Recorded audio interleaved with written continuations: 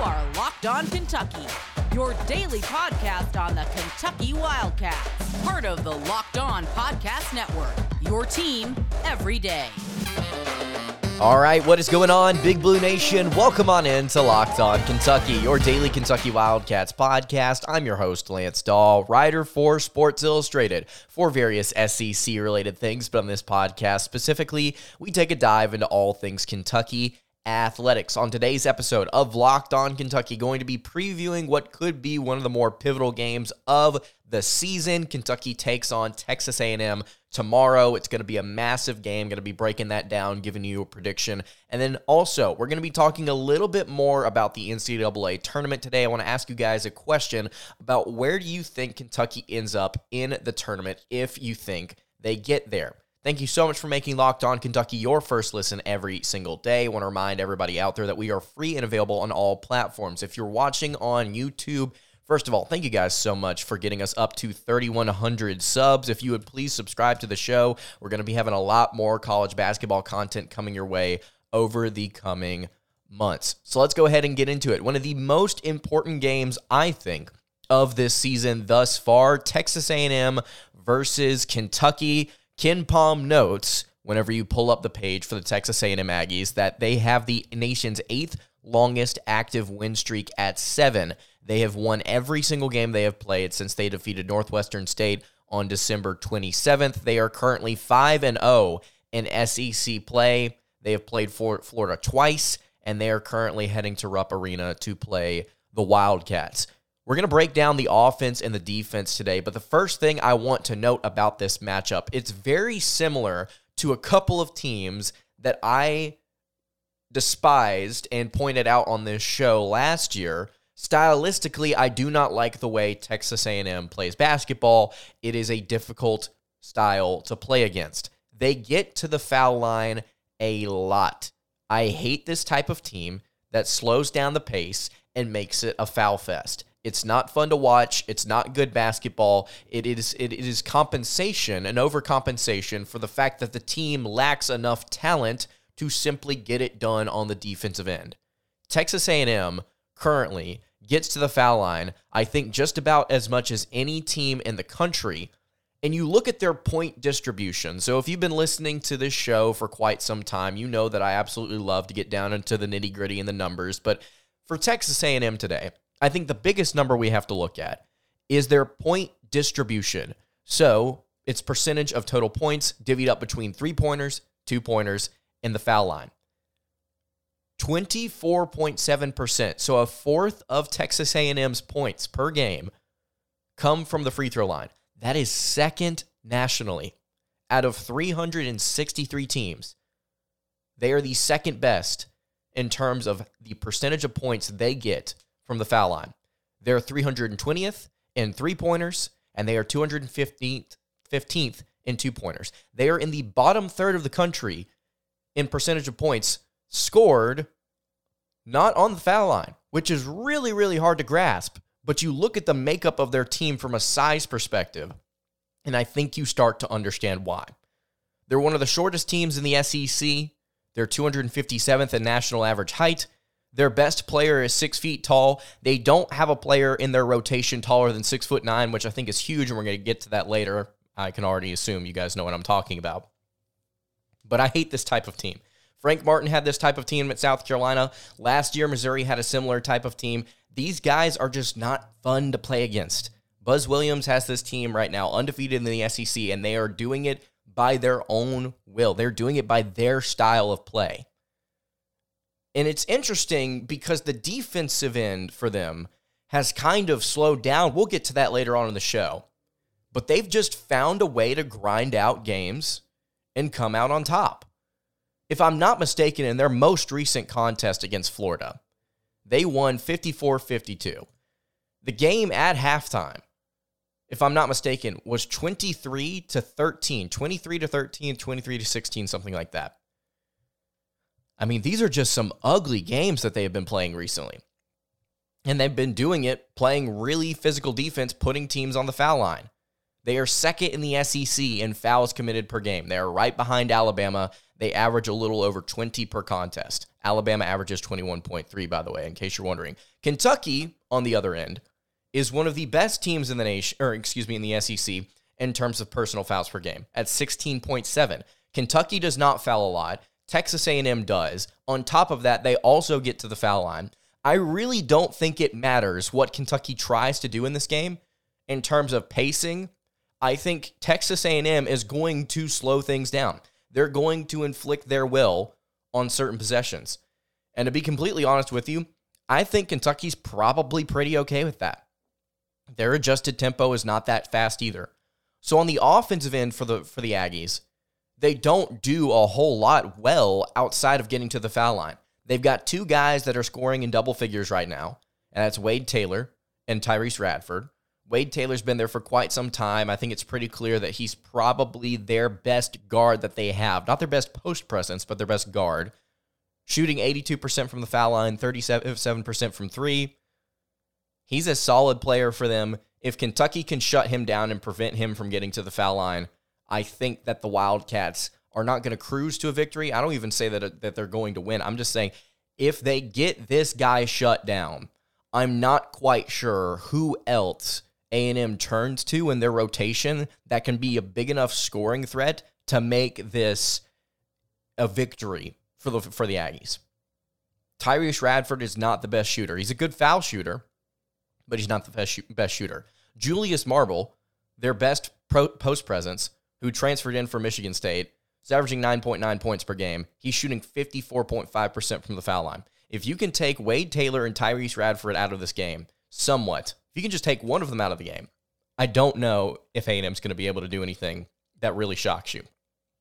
They're not good from three. They're in the bottom third nationally from three. They're decent from two, and I think a lot of that has to do with the way that Buzz Williams schemes things up on the offensive side of the floor. But they're not great from two. They're not elite from two. And they're decent at the foul line. They get there and they knock down a decent amount of their shots. I just don't see this being a fun game for Texas A&M, for Kentucky, because of the way that A&M likes to play. They're going to get to the foul line. They're going to shoot free throws. This game's going to be slow. I think it's going to be drawn out. It's not going to be entertaining. And if we get some interesting officiating, it's probably going to be really annoying. Probably for both sides, to be completely honest with you. So that's what I think about the offensive side of the ball for the Aggies. The offense, I don't think, is going to get it done against Kentucky unless they end up hitting some tough shots that they normally don't hit. Outside of that, I think that there's not a whole lot Kentucky can do defensively to prevent getting to the free throw line. There's just not a lot there that I see like, oh, well, here would be a reason. Texas A&M, 5 games into the SEC, has just inflicted their will. They're like, we're going to get to the foul line. Here's how we're going to do it, and they've done it. I don't know if Kentucky's going to be able to prevent that. But also, at the same time, I just don't think A&M's offense will do enough in this game to get them the victory. And then on the defensive side of the floor, I think there is one big mismatch, one huge mismatch for them. And I think it's going to play a huge factor in this game. Before I talk about that, though, I want to tell you guys about our friends over at betonline.net. They are your number one source for sports betting info, stats, news, and analysis. You can get the latest odds and trends for every professional and amateur league out there over at betonline.net. From the NFL playoffs, college basketball, NBA basketball, MLB's coming up here in just a couple of months. They've got it all there over at BetOnline. And if you love sports podcasts like this one, you can even find those over at BetOnline as well. They are always the fastest and easiest way to get your betting info. You can head to the website today, betonline.net, or you can use your mobile device to learn more about the trends and the action. That is BetOnline, where the game starts. All right, continuing along here on the Friday edition of Locked On Kentucky. Lance Daw hanging out here with you. Kentucky taking on the Texas A&M Aggies, who are currently undefeated in conference play. This is going to be a massive contest for the Wildcats. Very pivotal for their season. 12-6, 3-3 is what John Calipari's squad is currently. And I think that they have an edge in this one that is pretty clear and easy to spot. So like I mentioned just a few minutes ago, Texas A&M is one of the shortest teams in the SEC. And on top of that, they foul a lot. Kentucky, I think, can take advantage of that using primarily one player. And that player, as you might have guessed, is Oscar Tshiebwe. So looking at Texas A&M's rotation, like I mentioned, they do not have a player taller than 6'9". Their best guy that they have is Julius Marble. I do not think Julius Marble is going to be able to contain Oscar Tshiebwe on the offensive end of the floor. I don't think it's going to happen. Now, is Tshiebwe going to drop 37 points like he did recently against Georgia? No, I don't think that's going to happen. But what I do think is going to happen is he is going to get back to form. He's going to return to form. He's going to statistically put up an impressive performance. It's going to help Kentucky kind of get through things if the offensive product as a whole is not as efficient as we might have suspected. Including, I think this is something interesting to point out here, the outside shooting. Kentucky right now is one of the better teams in the conference in terms of three-point percentage, but they've not been shooting that well from three recently. They've kind of been hot and cold. Do we expect the outside shooting to take a step forward in this game? I don't know. I think it's kind of on and off, kind of tough to predict. How does Antonio Reeves, Cason Wallace, and CJ Frederick, how do they all perform? I don't know. But if even that being an unknown, I think you have a constant in Oscar Tshiebwe on the offensive end of the floor. I think that is the biggest thing in this game. Oscar Tshiebwe will get to the foul line, and he will control the paint on that end. Defensively, I'm not quite sure, not quite as confident, because like I said earlier, Buzz Williams does like to draw up some cool things to get the Aggies to the rim. But I like what Tshiebwe has brought to the table recently. I like what he's doing. 37 points just doesn't go just unnoticed. And I'm curious to see what he does for an encore. KenPom believes Kentucky's going to win this game by 4. They gave him a 66% chance to win this one. 73-69 is the final score that KenPom predicts. I think that Kentucky wins this game by a little bit more than that. At the least, I think they score a little bit more than that. Kentucky's defense has not been phenomenal this season. But Texas A&M, their defense has also regressed. Last year, they were top 30 in defensive efficiency. Now they're outside the top 75. And a lot of it, I think, has to do with the fact that their front court presence has just taken a bit of a dip. And also, they're really struggling, I think, relative to last year when it comes to steals of their own and then steals that they are giving away. That could be another factor in this game. I think Kentucky's going to score somewhere between 78 and 85 in this game. I do think that Kentucky's going to have a solid night running the floor if they need to, whenever they get the opportunities, whenever there's a breath of air in between foul shooting. And based on the way that they've been shooting free throws recently, Kentucky has, I would like to expect that if A&M does put them on the foul line quite a bit, Kentucky's going to be able to execute in that area. There are too many things pointing towards a Kentucky victory for me to feel comfortable saying, yeah, I think Texas A&M can win this one. Because here's the thing, they can win this one. I just don't think it's going to happen. Momentum, I think, is huge for Kentucky right now. It's Rupp Arena.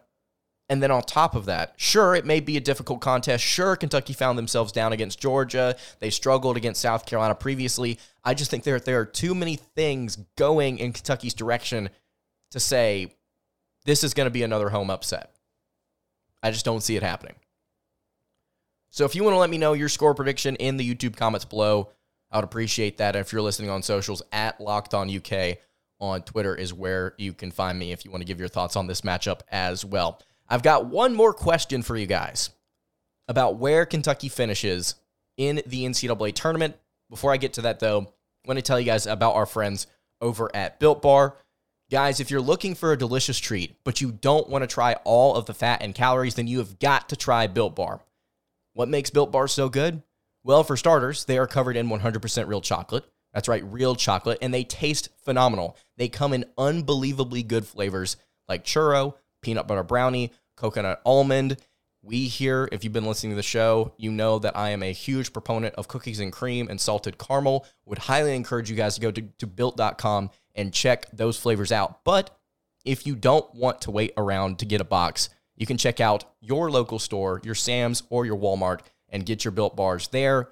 You can head to your nearest Walmart today. You can walk to the pharmacy section, grab yourself a box of Built Bars. You can pick up a 4-bar box of cookies and cream, double chocolate, coconut puffs. If you're near Sam's, you can get a 13-bar box with our hit flavors, brownie, batter, and churro. And these bars are not only delicious, they're also really, really good for you. They have amazing macros, 130 calories, 4 grams of sugar, a whopping 17 grams of protein. This is what you need to swap your protein bars out with. These are really, really good for you, and they taste phenomenal. Again, you can get it at Built.com, or you can head to your local Walmart or Sam's Club. Would highly encourage you guys to check this out, and you can thank me later.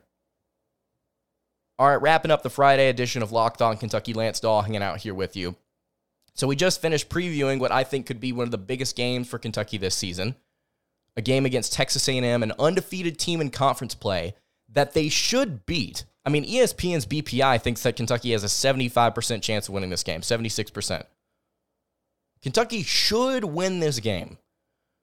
It's going to be big for them moving forward because of what we talked about on yesterday's show. It's not about how many wins you have. It's not primarily about that. That's a factor. It's important that you win games, right? But what's more important is who you beat. Like we said on yesterday's show, Kentucky is 12-6.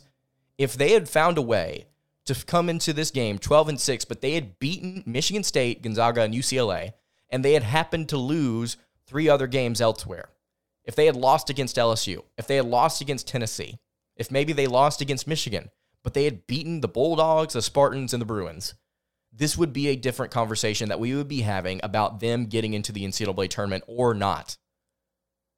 This one against Texas A&M, according to KenPom, it's a B-tier team. They're a quad 2 team, if I'm not mistaken. Texas A&M is good, but they're not elite. Their strength of schedule is not strong. And sure, they're undefeated in SEC play, but they've not really played anybody that's worth a rip. They beat LSU close. They beat Missouri. They beat South Carolina. They beat Florida. They've not played the Kentuckys, the Auburns, the Tennessees, the Alabamas of the world. They've not gotten there yet. But they're a solid team, and resume-wise, it would be beneficial if Kentucky picked up this win. They also just need wins, period, right now. But my point being, this is a pivotal game for where Kentucky finishes seeding-wise. We're going to look back on games like this if Kentucky doesn't get to the NCAA tournament and say that's a game we had to have and we came up short. We're going to look back on games like this whenever Kentucky does make the NCAA tournament, if Kentucky loses, and we say that game could be one of the major deciding factors in where Kentucky ends up being seeded at the end of the day, because they had this many quad 1 wins as opposed to this many, and that was just enough to slide them from a 6 or a 7 all the way down to a 10. And it'll end up giving them a bad matchup as opposed to what could have been. You get my point here? It's all about beating the good teams. So I want to ask you guys, where do you think Kentucky finishes seeding-wise? If they get to the NCAA tournament, what seed do you think they're going to be? I don't have a strong opinion on this right now, but it's something that I want to continue to have conversations about as we get past the halfway point of the season. I think Kentucky right now has a good shot to make the NCAA tournament, but I don't know where they're going to be seeded. A lot of it has to do with the fact that their strength of schedule, is so weak right now that you can predict these wins, but they actually have to go out and win them. So right now it's kind of difficult to sit here and say, oh, well, then they're going to be this seed. Oh, well, then they're going to be this seed. They could finish 19-12, right? But you need to see those 7 wins here at the end of the slate. They need to be against really good opponents. If you want to be seated higher, you got to get those wins. So again, want to ask you guys, leave it in the YouTube comments, hit me on the socials. Where does Kentucky finish seeding-wise in the NCAA tournament if they make it? I want to hear your guys' thoughts. All right, that's going to do it for today's episode of Locked On Kentucky. You can follow the show on Twitter, like I just mentioned, at LockedOnUK. You can follow me on Twitter at LanceDahl_. And you can follow the show over on Instagram. That is at Kentucky Podcast. Once more, any questions, comments, concerns, Hit me on the socials. Leave it in the comments. I will see you all tomorrow, on Monday, for another episode of Locked On Kentucky. Hope you guys have a great rest of your day, and God bless.